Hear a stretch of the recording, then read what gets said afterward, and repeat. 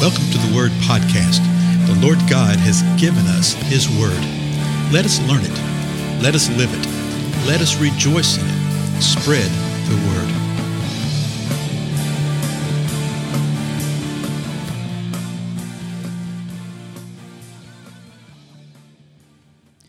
Blessings, everybody. This is Dale. Thank you so much for joining with me today on the Word Podcast. We're continuing through the Gospel of Mark. I'm in the 9th chapter.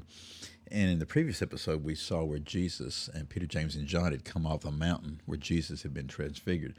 And the disciples were down there, and there was a large crowd there. And apparently the disciples and the scribes were arguing over something, something that happened.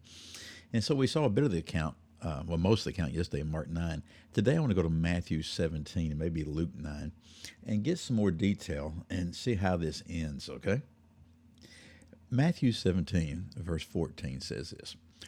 When they came to the crowd, a man came up to Jesus, falling on his knees before him and saying, Lord, have mercy on my son, for he is a lunatic and is very ill, and he often falls into the fire and often into the water. Well, this is a little bit different attitude than we saw with Mark, right? Because Mark gave the account, said one from the crowd answered when Jesus says, what are y'all talking about? And he says, Teacher, I brought you my son possessed of the Spirit. Remember that? And he talked about how it seized him. And he said, I told your disciples to cast it out, but they could not. Here, Matthew gives us, I think, even far more insight into the attitude that was going on in this guy, because he falls on his knees before him. Well, that's a different thing, isn't it? He fell on his knees before the Lord, and then he asked for mercy. Well, we see the same mercy over in Mark, because he says, we have pity on us if there's anything that you can do, if it's possible. And so now he's asking for mercy, and then he tells why. Because his son is a lunatic. Luna, what's that? Moon. It's literally the Greek word. It means moonstruck. You thought that was just something that came out of songs or something, huh?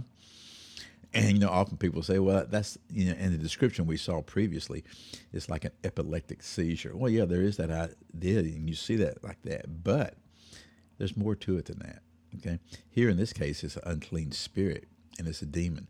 And the Father knows it. And he says to Jesus, he calls him Lord, so he's acknowledging that he believes. And he says, have mercy. So he's acknowledging that the source of healing, the source of release is the Lord. Because his son is a lunatic, he's very ill. Then he describes what happens. Sometimes he falls in the fire, sometimes he falls in the water. We saw that at Mark, because the Father says that the Spirit would do that to him to try to destroy him. Then verse 16, in Matthew, the Father says this, I brought him, the son, to your disciple, and they could not cure him. So, again, don't you know the disciples are going, they're not excited about this. Verse 17, and Jesus answered and said, you unbelieving and perverted generation, how long shall I be with you? How long shall I put up with you? Bring him here to me. That's a harsh word, is it not? It's not exactly the type of response that you expect. So is he speaking again, as I mentioned previously, is he speaking to the Father? Is he speaking to his disciples? Is he speaking to these scribes here? Is he speaking to the crowd? I mean, there's all sorts of things here. He's speaking to all of them, folks. And he's addressing their unbelief. And he's addressing their sin, perverted generation. And he's letting them know, I'm not going to be here with you forever. He said, I'm not going to be putting up with you forever and your unbelief. Verse 18, and Jesus rebuked him, and the demon came out of him, and the boy was cured at once. Well, we saw what happened in Mark. That Jesus asked a couple of questions, told the demon to come out. The demon put on a show, tried to scare everybody. Everybody thought the boy was dead, but he wasn't. So watch this in Matthew. Then the disciples came to Jesus privately and said, why could we not drive it out? And I noticed the disciples came privately. They didn't ask this in front of everybody else, which, we understand that. Do we not? Yeah. And Jesus said to them, verse 20, because of the littleness of your faith. For truly I say to you, If you have faith the size of a mustard seed, you will say to this mountain, move from here to there, and it will move, and nothing will be impossible to you.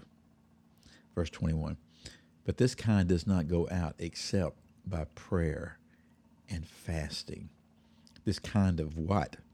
Well, there's a kind of demon. There's a hierarchy within demons. There's certain things.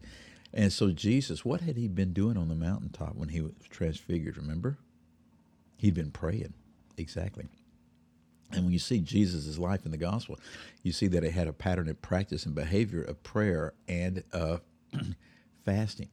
So he's letting them know. He said the reason that you could not deal with this is because of your lack of faith. Over in Mark, verse 28, in Mark, listen to this. When Jesus came into the house, his disciples began questioning privately, why could we not drive it out? And he said to them, this kind cannot come out by anything but prayer. Now notice right here that in Mark says it's by prayer, and Matthew says it's prayer and fasting. When you read the Matthew verse 21, it'll have brackets around this kind of stuff. And it'll say something like, well, this verse doesn't appear in some of the earlier manuscripts. Well, that's true. But it does appear in some of the other earlier manuscripts. And the same truth appears here in Mark 29. So quite often people will sit there and say, well, you don't pay attention to that verse because of that. Well, that's not true. You do give heed to that verse. So what are we to learn from this? What are we to glean from this? What are we to understand? Okay? That if we have faith, if we have the faith of the mustard seed, then nothing would be impossible. The reason they couldn't heal this young boy, the reason the disciples couldn't cast out this demon out of him was because of the littleness of their faith. He didn't say you didn't have faith. He says because of the littleness of your faith. They didn't have the faith the size of a mustard seed, so they had little faith. But he said if you have the faith the size of a mustard seed, then do this, and it will happen. Remember what Jesus had said to the dad? When the dad said, hey, have mercy upon us, have pity upon us. If there's anything you can do, and Jesus says, if you can, all things are possible to those who believe. That's what the question is, folks. Do you believe? Do you believe? And then will you move within that belief? Will you move within that faith? Even if it's the size of a mustard seed, will you move? Will you do that little thought that crosses your mind that you all of a sudden think, well, there's no way that can actually work. There's no way I can do that. Have faith. Press in and press on, okay?